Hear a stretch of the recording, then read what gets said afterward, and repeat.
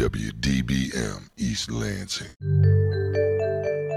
Welcome to the Sci-Files, an Impact 89 FM series focusing on student research here at Michigan State University. We're your co-hosts Chelsea Boudou and Daniel Puentes. WDBM East Lansing. Welcome to the Sci-Files, an Impact 89 FM series focusing on student research here at Michigan State University. We're your co-hosts Chelsea Boudou and Daniel Puentes. Currently, we're in a sixth mass extinction, with amphibians being one of the most imperiled groups. The amphibian pet trade industry is at a risk of collapse. To tell us more about this, we're talking to Gia Haddock. Gia, may you please tell us about yourself and your research? Yeah, hi. So my name is Gia Haddock, and I am a senior at Michigan State University studying fisheries and wildlife.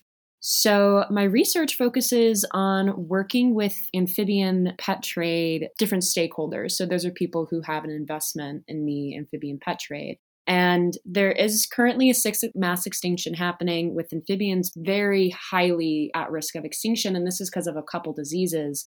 The one that I'm focusing on is called B. sal, which is a kind of fungus, and it is primarily spread through the pet trade. So with my research, what I'm doing is I'm asking those involved in the amphibian pet trade what their current actions are, what their current opinions are on the current legislation in regards to biosecurity actions, as well as their current knowledge of the disease and of biosecurity to prevent this disease. So I'm doing that through conducting interviews with them and analyzing the data afterwards to provide information for decision makers to hopefully stop people from the disease from spreading further.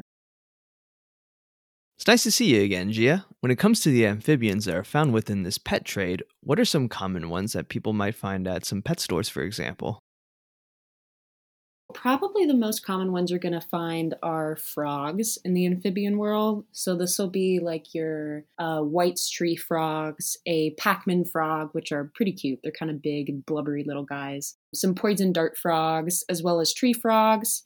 My research targets more of the salamander side of this, and you don't really see salamanders or newts in pet stores, and this is because of the fungus, actually. It's kind of been limited to a little bit more of private distribution and private breeders instead of it being something that's more commercially available.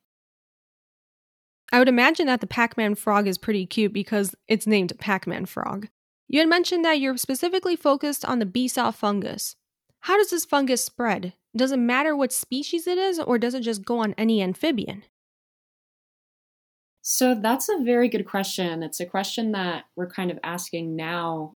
It's been identified that it most likely came from Southeast Asia, being carried from wild-caught amphibians there into Europe. And on these amphibians, they were eventually purchased and released into the wild. And so that's how the fungus was spread to the wild in Europe. So it's believed. It can be carried on most salamander or newt species, and some of them have varying degrees of disease that they face from it. Some are completely decimated and some are able to recover from it, though that's pretty rare. It can also be carried by some frogs, but they don't experience any harmful effects from it. Gotcha, so it sounds like this is an invasive fungus that has spread all over the world. When it comes to the fungus's mortality rate, how deadly is the fungus whenever an amphibian is infected with it? And what does the treatment look like for these fungi infections? There's a lot of variability with how it affects different species. And truly in the United States, it hasn't been found in the wild yet, very thankfully. It has only been tested in between 7 to 10 of our naturally occurring species. And of those species, I believe 4 of them experience intense mortality. If we look at where it was established in the populations in Europe, it almost completely wiped out the fire salamanders that were native in the Netherlands and Germany. And most of the species that experience it do experience death within about a week or two. What it does is it kind of eats away at the skin. In contrast to B. sal, there is BD, which is the frog version of it. This is one that has been spread all across the world. It has a lot more research done on it. B. sal was newly identified in 2016. So that's where I'm kind of focusing on that one, is because there's a little bit more opportunity for work in that area. Looking at BD with frogs, though, they are related, and that also has very high mortality rates for frogs as well. Well, it's really good that you're focused on B. sal since there's a lot of research already done on BD. Speaking of your research, you had said that you're conducting interviews with these people who are part of the pet trade. How do you go upon this? Do you contact pet store owners, or do you have to find these people in certain areas? And then what are you asking them specifically when you're conducting these interviews? So, looking for people to participate was definitely a challenge. I started doing my interviews basically right when the COVID-19 pandemic happened. Mainly, who I was targeting were people who fall under 5 different categories. This would be someone who's been identified as a breeder of amphibians, someone who's identified as just an amphibian pet owner. I own a few different species of frogs or salamanders. Also looking at veterinarians who treat amphibians, some rescue organizations who work with amphibians, and the last one is some pet store owners. For finding these people, I ended up using a lot of different online forums, and it's kind of where I was able to tap into the market, I guess, of amphibian pet trade people. And it took a little bit of process of building up this kind of trust. When I interview them, I ask questions about how do they take care of their pets? So how often are they cleaning their enclosures? Where do they source their amphibians from, whether they breed them themselves or if they get them from someone they know? I also ask questions about what their opinions are on possible B-cell management actions. So these would be ones like banning the importation of amphibians or requiring testing for all amphibians that are imported into the US. From my academic experience in peace building, I've learned just how important it is to get input from different groups that are involved with a certain situation. In your case, it's regarding the pet trade. Could you talk a little bit about how the answers varied from group to group? Yeah, so there was actually quite a bit of variability within groups as well as there were between them. So looking at amphibian pet owners, this is who I had the most amount from. It was pretty widely varied in their opinions on possible management actions. So some people were for some of the more restrictive ones, like completely banning pet trade, or there's even the possibility of destroying infected environments that could be harboring the fungus because it does survive in water and soil as well. And these people were a little bit more willing to talk about some certain things in regards to this and their opinions. I did receive some people who didn't really want to talk too much about their opinions on things and were very much against, like, no banning, no larger actions being taken. But almost everyone I spoke to was for requiring testing for imports, which I thought was a pretty good sign for me, at least. Across groups, there was a lot of consensus on how to take care of their animals. There were some people who had bioactive setups, which are a little bit more self-sustaining versus cleaning with bleach and keeping their amphibians away from other amphibians. There was a lot of variability in disposal of substrates, and that's kind of something that I wanted to focus on in the research as well, because the way that you dispose of your water or of the soil with your amphibians can introduce invasive species into the environment. So some people were ones who just take their water and their soil and throw it in their backyards. Other ones would bake it for hours before they put it in a plastic bag and took it directly to the trash center. So there was a lot of variability in that. And that was something that I found interesting, was that there's not a lot of consensus on what to do with the things that your animal has been using. But there did seem to be a lot of consensus on how to take care of the animal itself. I'm quite surprised that there actually isn't a consensus from the government just how to manage these materials, like how you're saying how to bake the soil and stuff like that, especially because it can cause spread upon other places. In your survey, we were asking people about their opinions of the legislation. Can you give us examples of the laws and the policies that you talked with these different groups? For sure. So first, the amphibian pet trade is almost entirely unregulated. There really is not a lot of laws or regulations surrounding it. It has been brought up more recently in regards to an amendment to the Lacey Act that went through in 2016 when BSOW was first identified. And this was a decision that was made by our official government decision makers, by our legislators, without really any input from stakeholders in the amphibian pet trade themselves. And what this did was it listed over 200 species of salamanders as injurious, which basically means that they're very dangerous to have in the States and that they could no longer be imported or spread across state lines. And so that angered a lot of stakeholders because a large amount of the business in America with the amphibian pet trade is captive bred. So someone will say they breed some newts in Minnesota and they ship them to people out in California or out in South Dakota or North Carolina, but it's widely done across state lines. So this was met with a lot of outrage, and it ended up being appealed so that they could still transfer amphibians across state lines. And this also helped with continuing pet trade shows, which are a very lucrative opportunity for people involved in this as well. But now there is a new bill that's being introduced by Marco Rubio, where they're again trying to completely ban trading across state lines, as well as adding more types of exotic animals to the import list that are listed as injurious. So they are not allowed into the US at all unless you have a very special permit. Almost everyone I spoke to was against this. There really was not a lot of support for continuing a ban on importation because no matter anyone's involvement in the amphibian pet trade, they did have some sort of stake in it, whether it was just their monetary stake or whether it was how much they love and care for their animals, or if it was wanting to share it with their kids. It was quite a overwhelmingly not positive response in regards to having things completely banned from importation. And that's really the only actions that have been taken by legislators lately.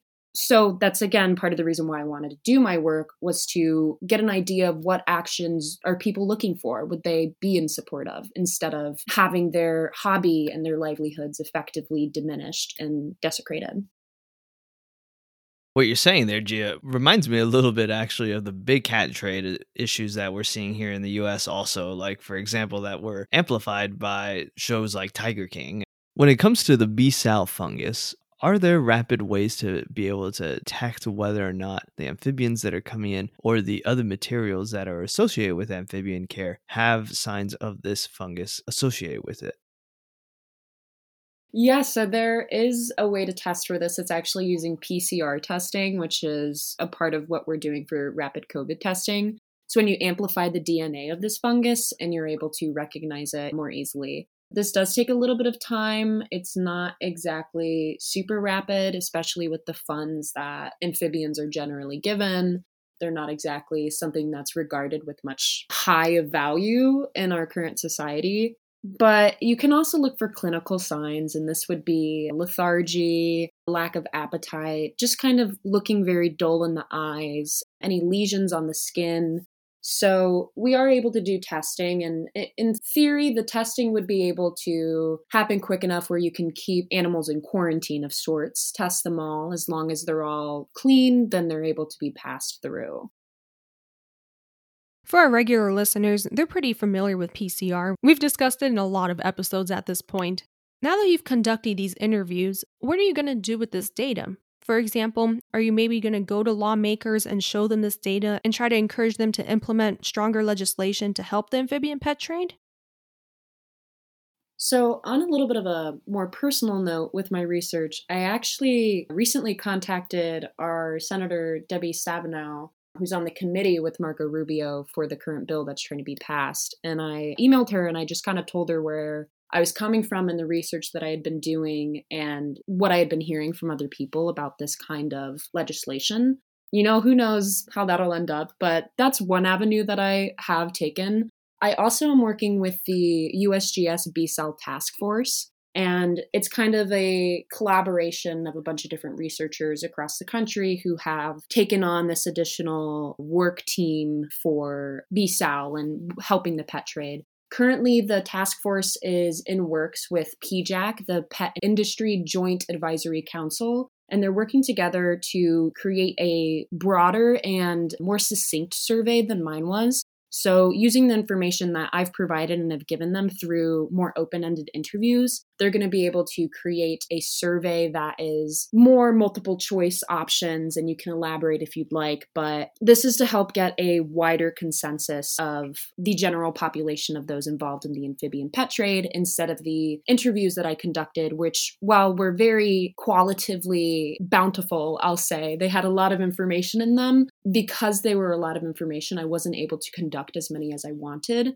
whereas the survey that they'll be producing will be able to reach a wider audience. And hopefully this information, and the goal of all of this information and these surveys, is to provide this information to lawmakers so that they have some knowledge and some basis to form their legislation on. Well, I can't stress enough just how important doing advocacy like that is, especially when it comes to informing our policymakers and leaders about the different kinds of research that exists and how it can impact the kinds of decisions that they make inside of the House or the Senate. We talked a lot about policies here in the United States, but how does this compare to around the world? For example, where the B-cell is a lot more prominent. So I'm going to be honest, I'm not super knowledgeable on very detailed around the world policies. In Southeast Asia, the fungus is actually endemic there, and the newts and salamanders there don't face any adverse effects from it. So they really don't have anything too much to worry about over there with their wild populations. When looking at Europe, as far as I'm aware, they haven't experienced any more massive mortality events than what they initially had. So I'm assuming that they have been able to conduct some sort of biosecurity operation. So that is something that I would love to look into and am interested in. It has also been found in captive populations in the United Kingdom, and how they deal with that is basically just euthanasia of all of the animals in that population, and that they're being captively held together. And this typically includes like in the entire building and not just in one tank. It hasn't been found across the Atlantic yet, though, which is something that it's a little nerve-wracking, but it is what it is. Yeah, and if I'm recalling correctly, you had mentioned that it was probably starting in Europe. So I would imagine that if Europe had a stronger biosecurity measures, then it probably wouldn't have spread to the rest of the countries. I'm very glad that you were able to reach out to Senator Stabenow. If you do have the opportunity to speak to her or to other lawmakers, what are some suggestions that you would give to them? I would honestly hope that they would be a little bit more patient with making the decision and how to approach biosecurity actions for B-Sal. While it is something that is scary, at this point, we don't have any imports of these salamanders coming in that could be carrying it. And there is always the illegal trade. There's always some other aspect that could go into it. But at the moment, we've kind of, in a way, covered our bases. So I think that being a little bit more patient with the process and getting a little bit more feedback from the people that these decisions are actually going to be affecting. Some of the recommendations that I've found that seem to be more widely supported would be implementing testing for amphibian diseases at imports, and having quarantines for these amphibians and all exotic species that are imported into the United States. This would help with making sure that it's a clean trade. So I don't want to see the amphibian pet trade collapsing, and the people that I work with don't either. And I would hope that our lawmakers don't either. And none of these stakeholders I've talked to want it either. So hoping for a more thoughtful decision-making that would look at alternatives instead of going full force with a all outright ban. Thanks for providing those suggestions, Gia. For those that don't know, I actually know Gia from our student local radio station here at Impact 89 FM. So if you couldn't tell, Gia basically does it all. Gia, could you talk a little bit about your student experience here at Michigan State and what you want to do afterwards? For sure. So I am a transfer student, actually. I came in my second semester of sophomore year, and before that, I was an acting major. So I was an acting major at Western Michigan University, and then I transferred to MSU and started doing fisheries and wildlife. That semester, I started volunteering at Impact as a radio station DJ. So I was on air staff, and my student experience was primarily a typical student experience, I'd say. Nothing crazy for most of it until about COVID happened, and most of my time in college has kind of been defined as that. I now work with my research, which I've been working on for about 2 years. Hopefully we'll be starting to do a write-up at the beginning of next semester. I'm quite excited for that. Probably going to submit for some journals. I'm also at the radio station. I'm now the programming assistant and the co-host of a specialty show, which has been very defining for me and a wonderful creative space for me here at Michigan State. while I have my science side, I can still have a more free, creative, and passionate mind in that sense at the radio station. Afterwards, I really don't know what I'm going to do. I just hope that I find a way to combine a love for listening to people and helping people and this weird fascination I have with diseases and amphibians. Somehow combining all of those is what I hope to be able to do, and I'm not sure how it's going to happen, but I will do my hardest to get there. Well, I believe in you, GM. It's been a wonderful experience getting to know you and also getting to know about your research during this interview. Thank you so much for joining us today on the Sci-Files. Yeah, thank you guys. Thank you to all of our listeners for tuning in. To hear more about us and learn more about our episodes, check out scifiles.org. If you're a current MSU student that would like to be interviewed, please reach out to us at scifiles@impact89fm.org. We'll catch you next week on the Sci-Files, and remember, the truth is in the science.